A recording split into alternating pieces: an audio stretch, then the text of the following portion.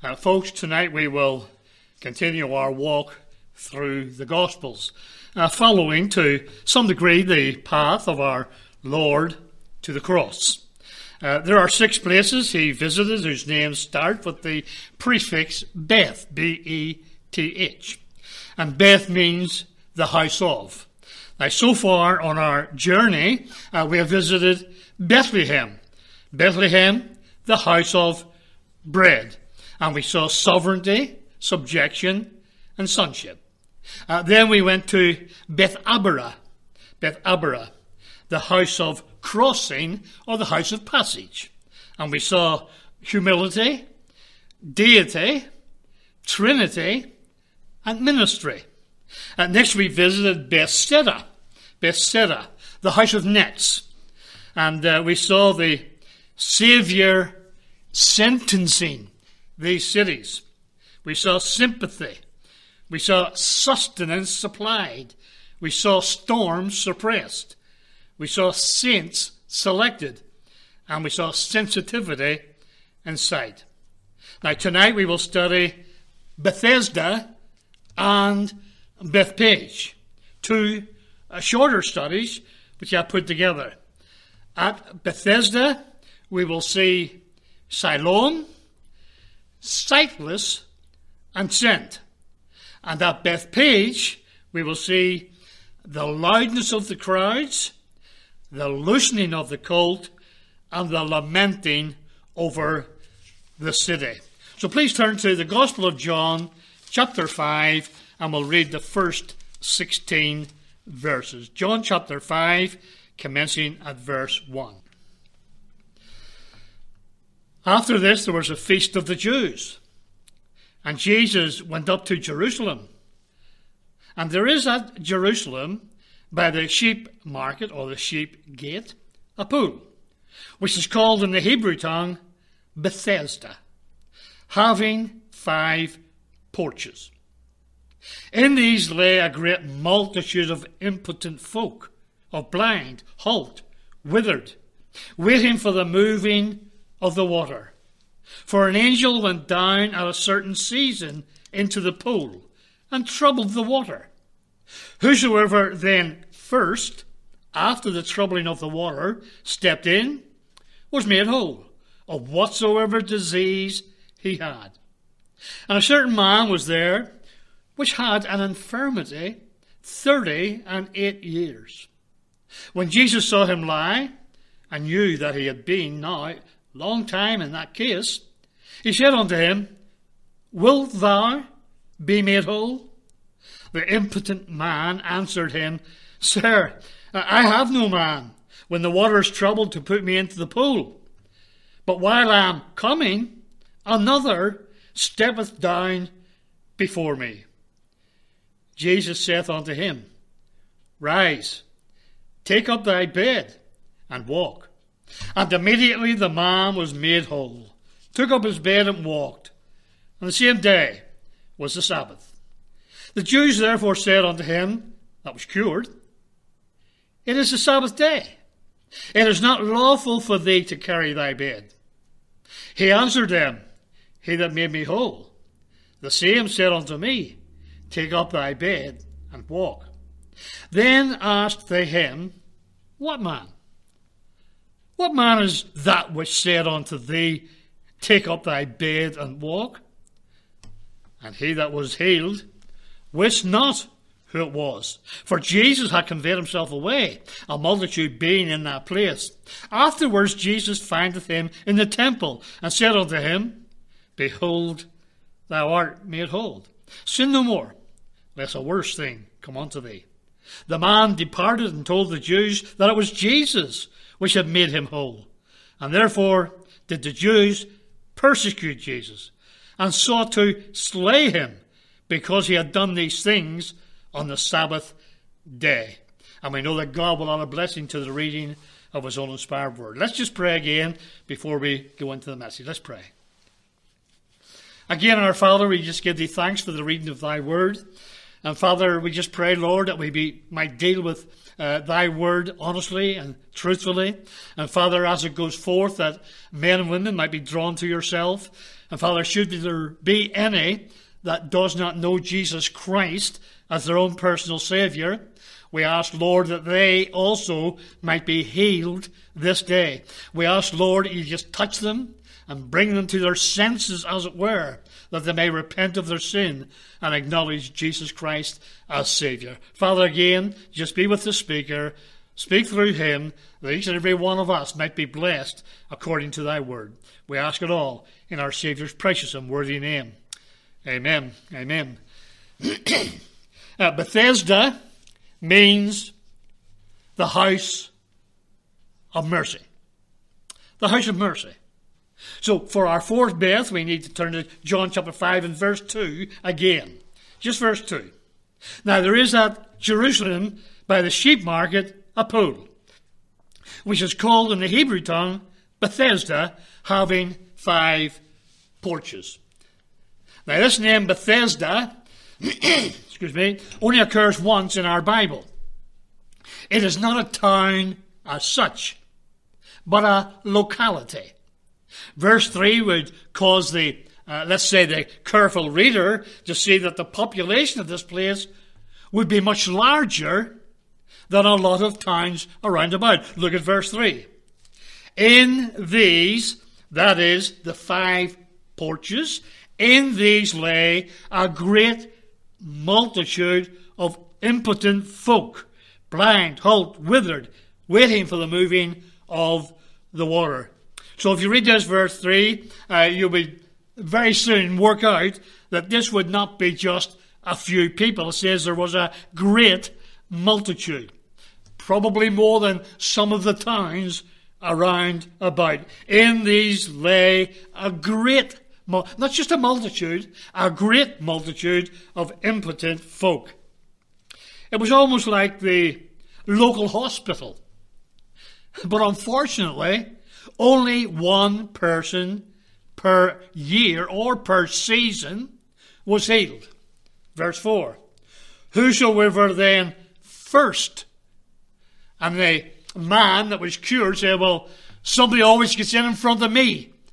It's not as if he could go in second or third or fourth. It was just the first one in that was healed. Bethesda is the name of the pool area. And it's just inside Jerusalem. And it's near the sheep gate. They say the sheep market, the sheep gate. And there was a sheep market there also. It's just located north of the Temple Mount. Now Bethesda, it says, had 5 porches. Not 5 pillars, as some people would say. And it was almost like small football stands. 5 porches. 5 small football stands where people could shelter from the sun and the rain. Look at verse 3 again. In these lay a great multitude of impotent folk. Now the sheep gate is mentioned several times in the book of Nehemiah. We'll not be going there, but if you want to read up about the sheep gate, go and do a study of Nehemiah. It was mainly used for those bringing sheep and oxen and sacrifices to the temple.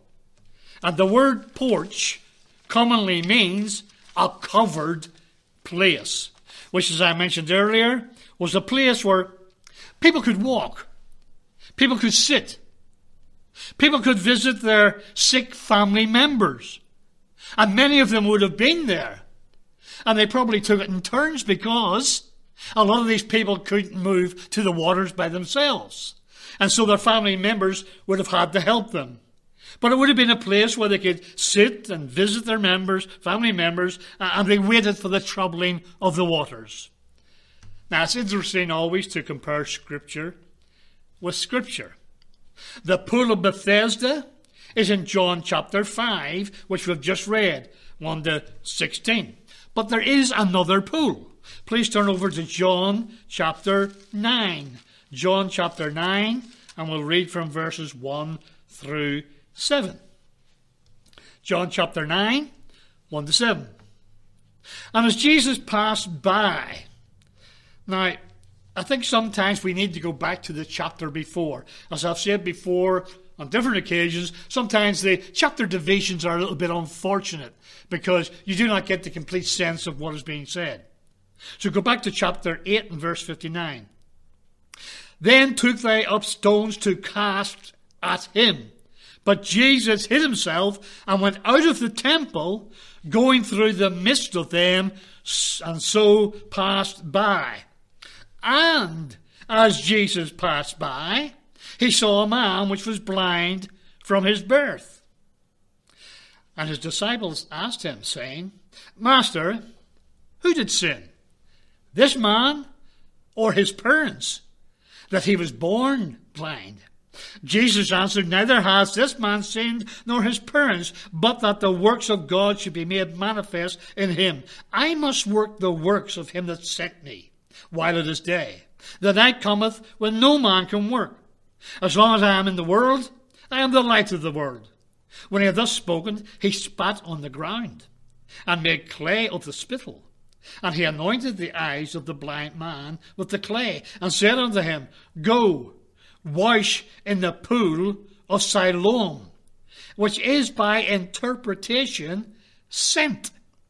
He went his way, therefore, and washed, and came seeing. So in John chapter 9, or John chapter 5, the man could see, but he could not walk. John chapter 5. He was lame. In John chapter 9, the man could walk, but he could not see. He was blind.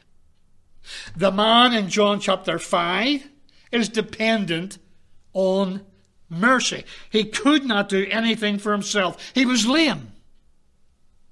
In John chapter 9, he was able to obey and walk, but was dependent on guidance. He was blind.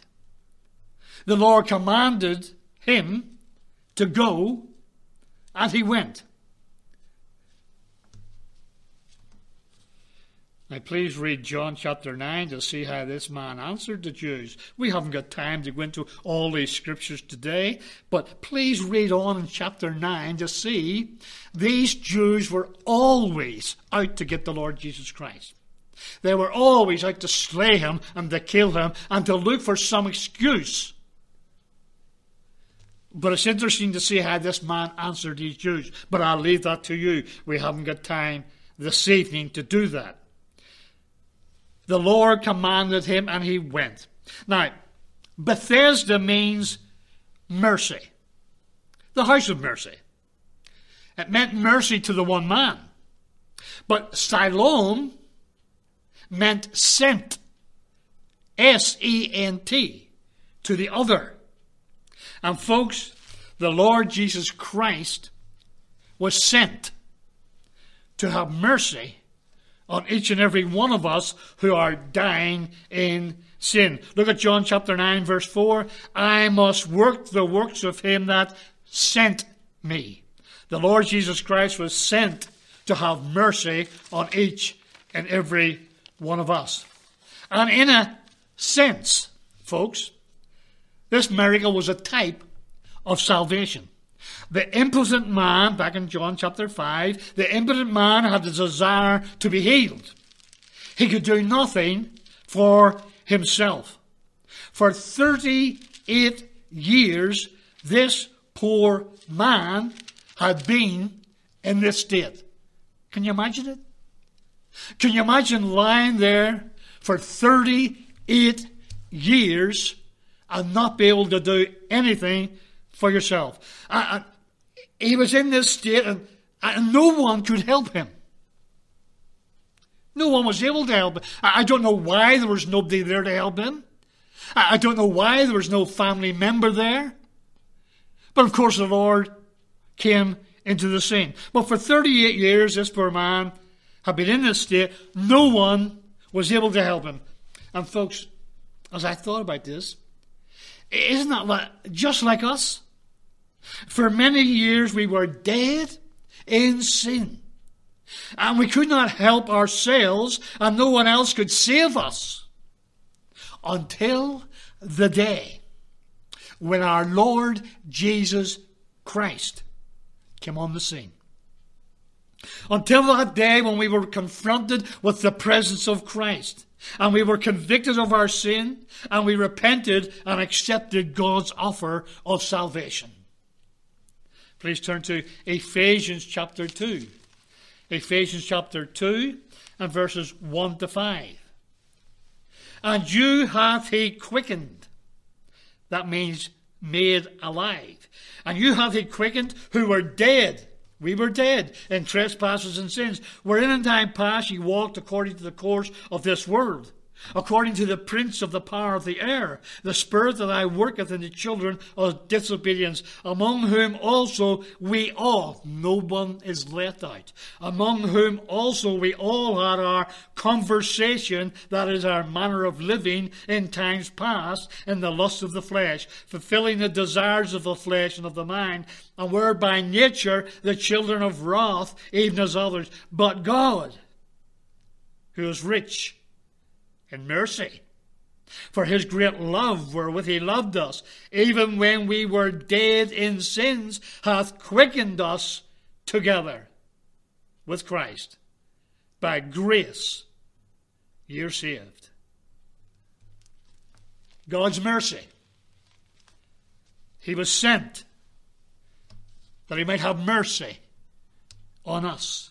2 Peter 3 and verse 9 says this, the Lord is not slack concerning his promise, as some men count slackness, but is long-suffering to usward, not willing that any should perish, but that all, no one's left out, not just a few, not just the elect, as some people would say, but that all should come to repentance. Long-suffering, not willing that any should perish. Repentance. Folks, let me just say this. The Lord is coming again soon. Time is short, and his long suffering will soon be over. Behold, now is the accepted time. Behold, now is the day of salvation. 2 Corinthians 6:2. Now, John chapter 5, verses 10 and 11, it tells us that this man was healed. Praise God. He was healed. And it was at Bethesda, the house of mercy. But look at verse 10 and 11. The Jews therefore said unto him, that was cured, it is the Sabbath day. It is not lawful for thee to carry thy bed. He answered them, he that made me whole, the same said unto me, take up thy bed and walk. And it tells us that this man was healed. And it was at Bethesda, the house of mercy. But where was the mercy of the Jewish people of the day? After 38 years of misery, this man was healed. And one would think that they would be rejoicing. Praise God, 38 years you've been there and now you're healed. Praise God for that. But not a bit of them. All they could say was, it's not lawful to carry your bed on the Sabbath. How incredulous they were. And all they could do was criticize. Now, folks, as I thought about that, that's the way of the world. That's the way of the world today. That's the way of the ungodly today. And folks, that's the way of our media today. Here in Australia today, if you get saved and if you follow the Lord Jesus Christ, there will be nothing but criticisms and pointing of finger and all the rest of it towards us. They don't believe and they don't want to believe. They are incredulous, as I said. They never, as it were, accept the wonderful things of God and criticize when men speak of God. And when the men of God speak up. In verse 11, this man that was healed spoke up. And he said, He that made me whole, the same said unto me, Take up thy bed and walk. It's as if he's saying, well, if he is able to make me whole, if he is great enough to heal me, then I'm going to obey what he says. And they asked him, What man? And he says, Well, I don't know. But do you see where he went? Do you see where he was found? Look at John chapter 5 and verse 14. And afterwards Jesus findeth him in the temple, and said unto him, Behold, thou art made whole, sin no more, lest a worse thing come unto thee. Afterwards Jesus findeth him in the temple. And it was in the house of God that he learned that it was Jesus. So he learned more than what he knew before. And folks, whenever we get saved, we too may not know much about who saved us. But we too ought to be found in the house of God, where we can learn more about the Saviour who has had mercy on us because he was sent to the cross of Calvary. And again, in verse 16, we see the response of the Jews. And over and over and over, I pointed this out as he walked through Israel. Over and over and over, they sought to persecute him. Verse 16, and therefore did the Jews persecute Jesus and sought to slay him. Hard to understand, folks.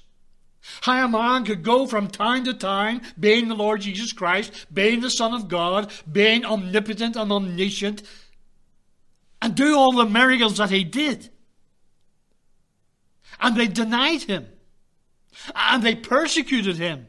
And they went about to slay him. It's hard to understand, folks, that a man so good would be persecuted.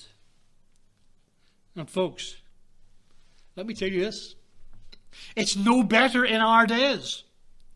Men in high places, men in authority, don't like to hear the word of God.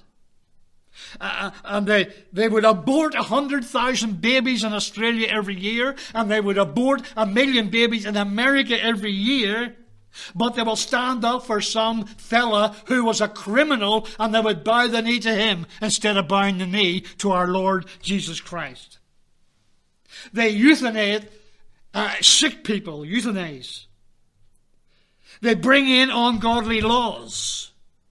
They try to tell us that our children are not capable of being a boy or a girl they can choose.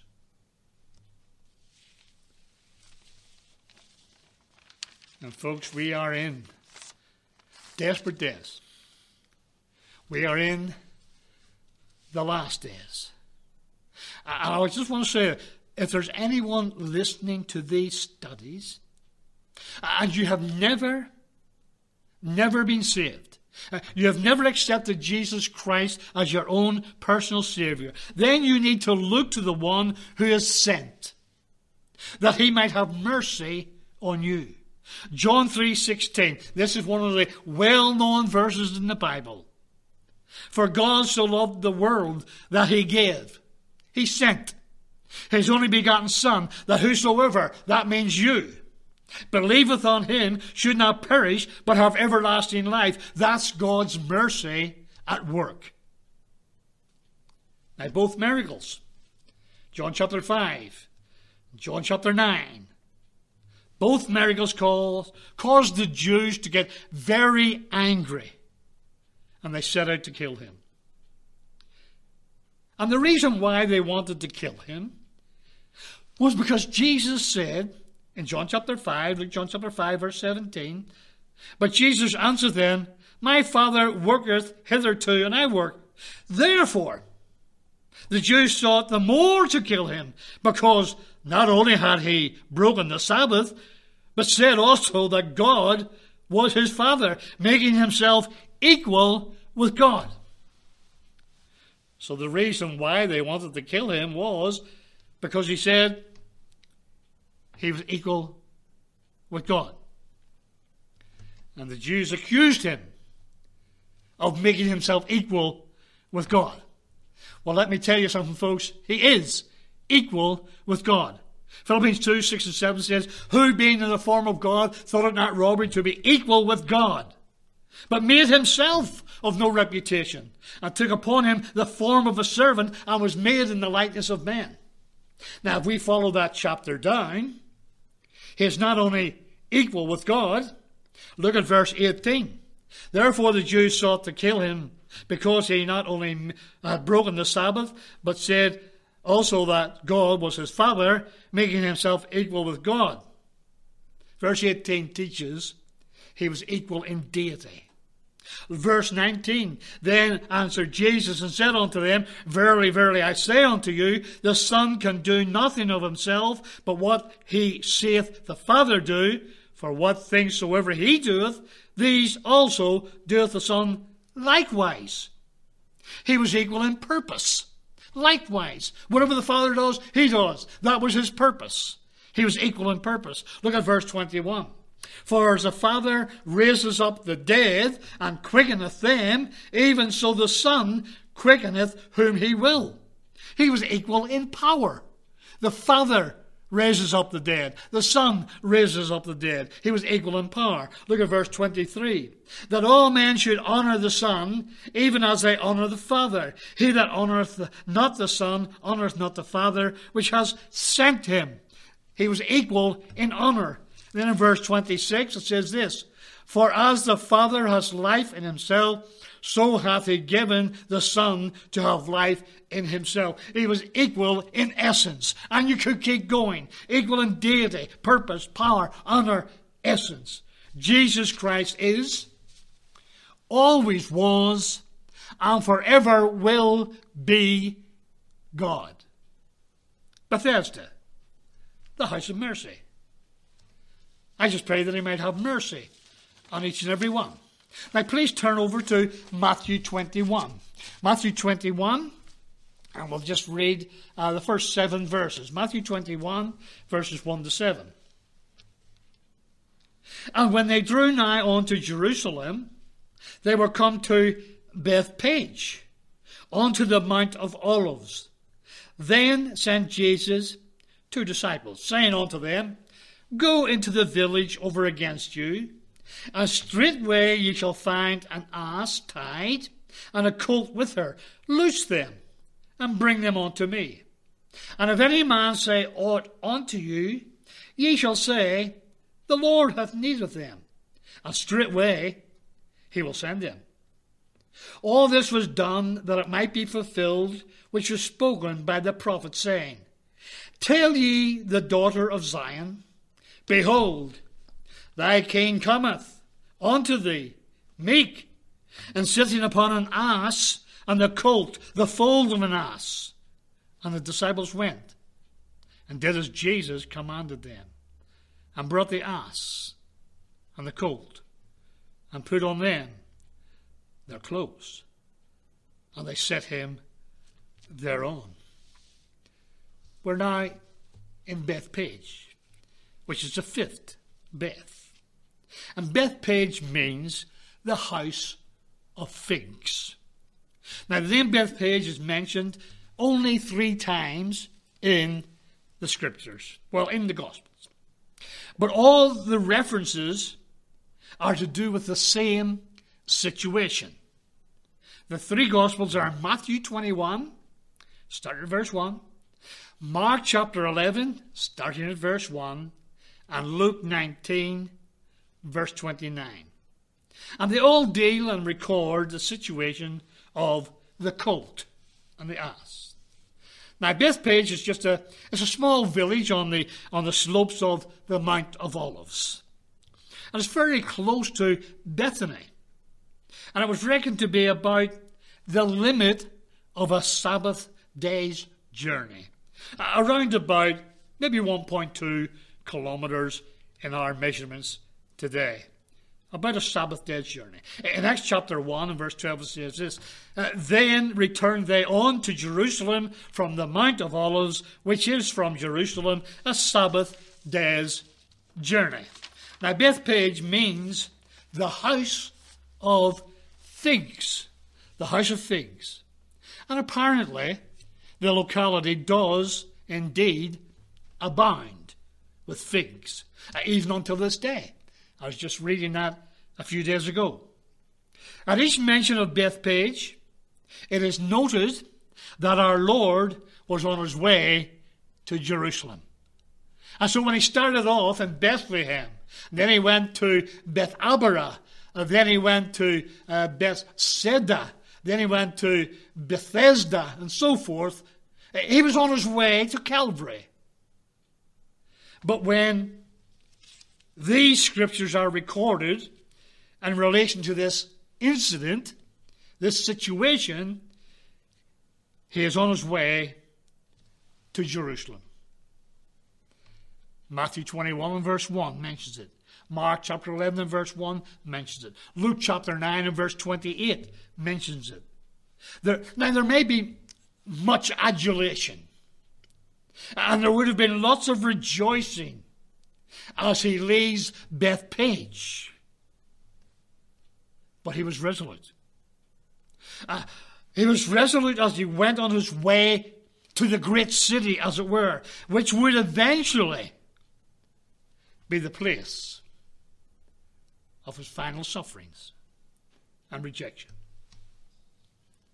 Being omniscient, he knew beforehand that the whole situation which lay ahead would be very traumatic. He knew about the noisy welcome between Bethpage and Jerusalem, but he was determined. He set his face as a flint. He never deviated to the left nor to the right, because he was resolute to go to Jerusalem, because for this reason came he into the world. And he continued on, ascending the hill, as it were, to Jerusalem. Look at Matthew 21 and verse 9, and it says this: "And the multitudes that followed, or the multitude that went before and that followed, cried, saying, Hosanna to the Son of David. Blessed is he that cometh in the name of the Lord. Hosanna in the highest." We need to go back to verse 1, just to complete, as it were, why it came to this situation. "And when they drew nigh unto Jerusalem, and were come to Bethpage unto the Mount of Olives, then sent Jesus 2 disciples, saying unto them, Go into the village over against you, and straightway ye shall find an ass tied, and the colt with her. Loose them, and bring them unto me. And so he sends 2 of his disciples. This was all done according to prophecy. Now we'll look at that in just a minute. But I just want to read something out that somebody wrote. Their name was Iwan,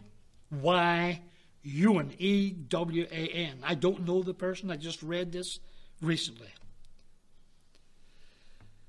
It says, no unforeseen event took him by surprise. Towards the cross, with fixed intent, he moved with open eyes. He was intent. This was not something that was a surprise to him. This was not something that just came upon him that he was not expecting. This was his total intent. This is the reason why he came to this earth. And as he approached the holy city, Jerusalem, he instructed these 2 disciples to go ahead and bring back to him an ass and her colt. He knew exactly where they would be. After all, he is omniscient. The ass which they would sit upon had never been sat upon before. If you go back to Luke chapter 19 and verse 30, you'll read about that. It was an unbroken colt. but without resistance, it would carry him on his way. You see, he is omnipotent. And after all, he is the great creator. And if man did not recognize this, the creatures would. In Mark chapter 11, verses 4 to 7, it tells us he sat upon him. Now please let's go back to Mark chapter 1.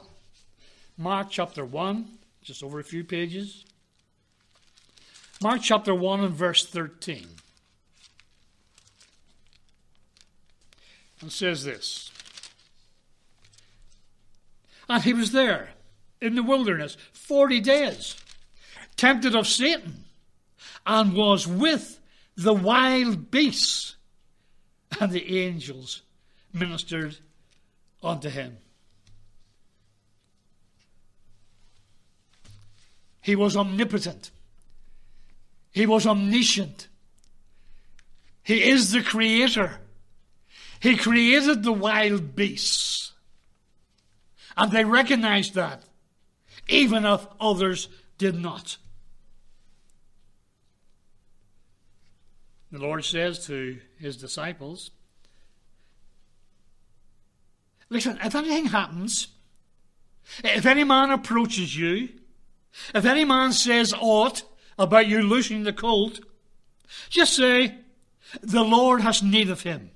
Mark 11, verse 3. And so the Lord was in complete control of this situation. It was not an accident. It was not something that sprung on him.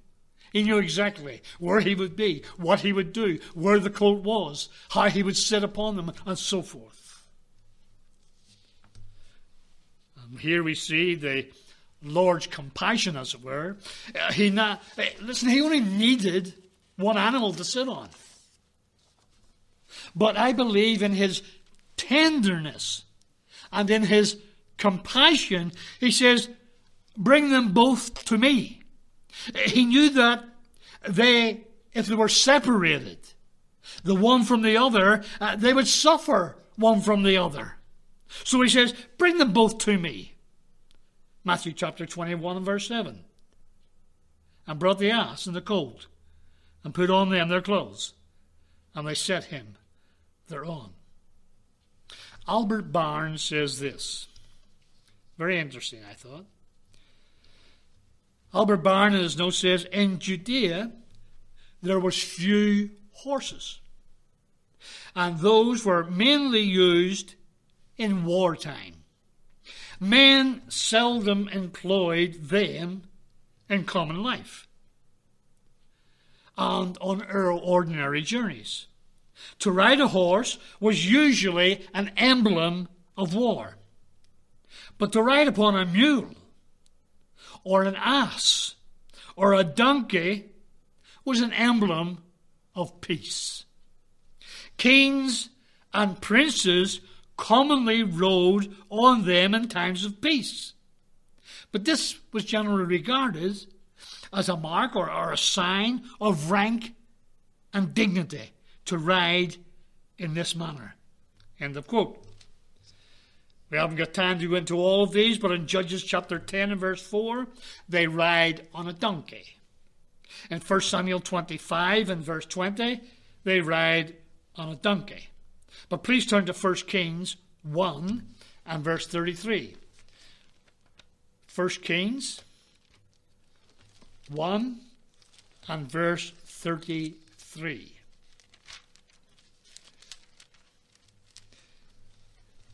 And it says, the king also said unto them, take with you the servants of your Lord, and cause Solomon, my son, to ride upon mine own mule, and bring him down to Gihon. So the king sets his son on his own mule. And that's the way it was. Solomon, when he was made king, rode on a mule. So riding in this manner did not denote, as some people would say, poverty. but it was totally appropriate for royalty and for kings to ride upon a mule. And this is absolutely appropriate for the King of Kings to enter Jerusalem in this way. Now, when one thinks of this situation, what a privilege these people had. When they put their garments upon the ass, as it were, while others spread their garments along the way. Others placed branches of palm trees, which is an emblem of victory and peace. He rode on a donkey, an ass, the emblem of peace. He was bringing peace to a city that rejected him. The road they carpeted led from Bethpage through the Kidron Valley, then to Jerusalem. And all this was a literal fulfillment of what John the Baptist cried, "Prepare ye the way of the Lord." Matthew chapter 3, Mark chapter 1, Luke chapter 3, and verse 4. Isaiah prophesied it. John the Baptist preached it. But sadly, the people prepared the way, yes, but their heart remained totally unprepared to receive their Messiah. It was with emotional scenes of joy. The multitudes, as it were, left Bethpage, and they crowded the narrow road which led to Jerusalem.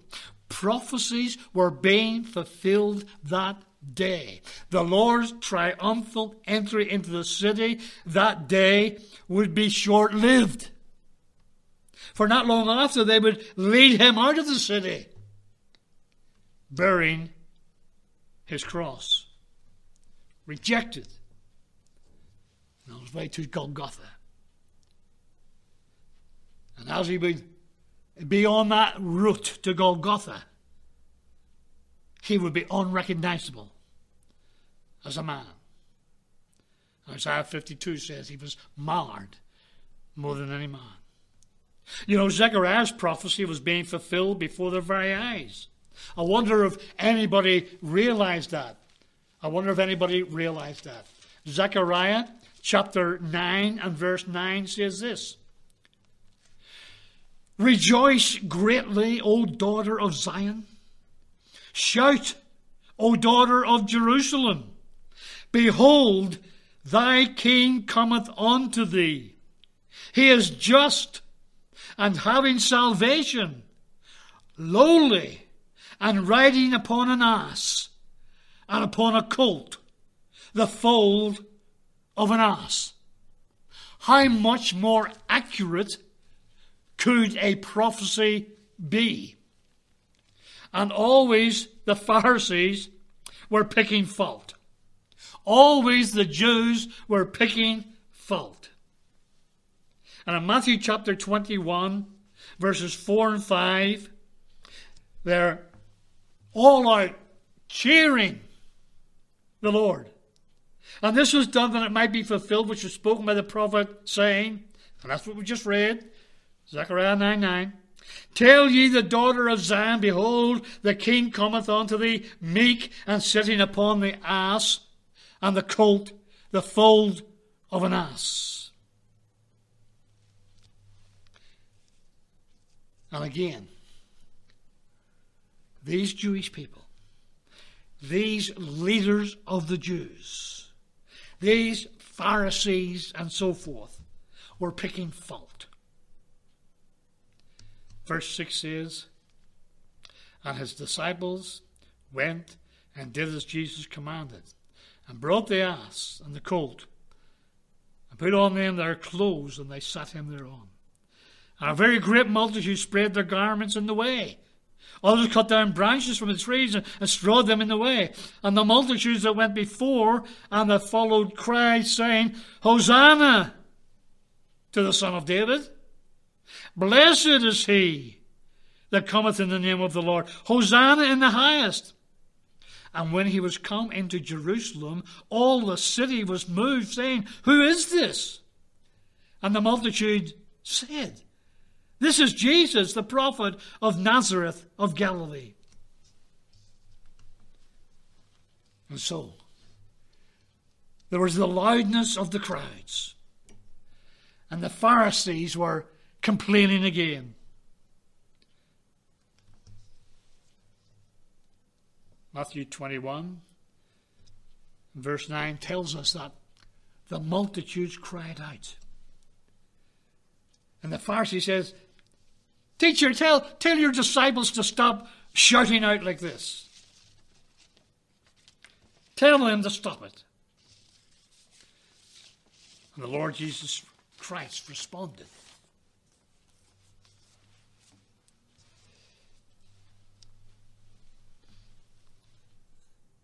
You know, folks, it kind of breaks my heart to think that here was the Lord Jesus. And he'd done nothing wrong. He'd only done good. He healed people. He raised people from the dead. He was coming to this world knowing how they would treat him. And yet he continued on.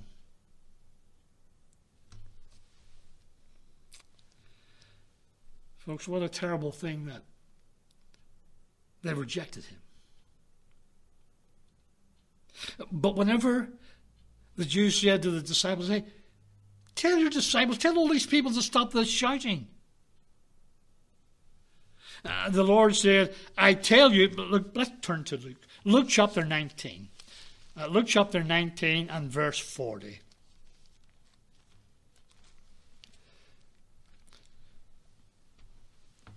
Read verse 39. And some of the Pharisees from among the multitude said unto him, Master, rebuke thy disciples.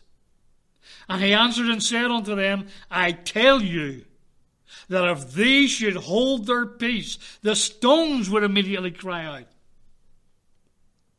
He's omnipotent. A donkey that's never been ridden on before, he will ride. He'll be in the wilderness for 40 days and 40 nights with the wild beasts. Not a problem. He is sovereign over all. He even said, if they stopped shouting, Hosanna to the highest and Hosanna to the Son of David, the stones would start calling out. Luke again highlights the human form of Christ when he was coming to the city. Luke 19 verse 41. And when he was come near, he beheld the city and wept over it. Wept over it. Folks, what caused our Savior to weep here? Everyone else is rejoicing. Everyone else is making him welcome into the city. And when he was come near, he beheld the city and wept over it. Well, verse 42 to 44 gives us the answer. And he wept over it, saying, If thou hadst known, even thou at least in this thy day, the things which belong unto thy peace, but now they are hid from thine eyes. For the days shall come upon thee, that thine enemy shall cast a trench about thee, and compass thee round, and keep thee in on every side, and shall lay thee even with the ground, and thy children within thee, and they shall not leave in thee one stone upon another, because thou knewest not the time of thy visitation. And folks, in less than 40 years, the Roman legions would encompass the city. They would then try to starve the inhabitants of Jerusalem. And then they were besieged by the enemy. The city and the temple would be destroyed. Not one stone would be left upon another. And the inhabitants would be crushed by the power of Rome. Titus, the emperor, Tiberius Julius Alexander, his second in command, murdered at least 350,000 Jews as they besieged Jerusalem. In fact, that war went on for quite a while. There were skirmishes from AD 66 to AD 73. But AD 70 is when Jerusalem was crushed. No wonder our Lord wept over the city. He could see the golden city across the Kidron Valley. But he in his omniscience could see 40 years down the track of time and see the city in destruction. In destruction. Verse 45 says this of Luke 19. And he went into the temple and began to cast out them that sold therein, and them that bought, saying unto them, It is written, My house is the house of prayer, but ye have made it a den of thieves. And he taught daily in the temple. But the chief priests and the scribes and the chief of the people sought to destroy him, and could not find what they might do. For all the people were very attentive to hear him. The Lord enters into Jerusalem, cleanses the temple, and with power and authority, he silenced the chief priests and the scribes. But soon, they will have their revenge. They have threatened him. They have planned to kill him. They made prophecies to kill him. And shortly, after all this praise and adulation, he would be betrayed. And he would let evil, cruel, brutal men have their way with him. See, many times they tried to take him. Many times they tried to slay him, but he passed through them, as it were. It was not his time. But soon he would let these brutal men have their way with him. And just as Abraham took the ram from the thicket, which is a picture or a type of our Lord with the crown of thorns, Jesus would become our substitute. And Jesus Christ would pay the debt of our sin in his own body on the tree. He died for the whosoever. Believe on the Lord Jesus Christ, and thou shalt be saved. Next week we will bring our study to a conclusion. When he stayed at Bethany, just before these awful things would happen, just before the last days, just before the crucifixion. What a Saviour. Let's pray. Our gracious God and our loving Heavenly Father, again we give thee thanks for allowing us, as it were, to participate in this journey along with our Saviour. We thank thee, Father, for the cities and the places which we have been attending, as it were. The places we have viewed from afar. The places where our Saviour, in the main, was rejected, especially by the Jewish leaders. And, O God, our Father, we know that it was his intent to go to the cross. And he never deviated, not one iota. He knew what cruel men and brutal men would do unto him. And Father, we just give thee thanks. We thank thee because he was sent. We thank thee because he has had mercy on us. And it's not just for the chosen few. It's for the whosoever. And so, Father, tonight, we just commit thy word to each and every one, to those that are listening in. We pray, Lord, that if there should be one or more that does not know Jesus Christ as Savior, may they be assured that he came to this sin-cursed world to die for their sin. Father, and I just separate us with thy blessing in Jesus' name. Amen.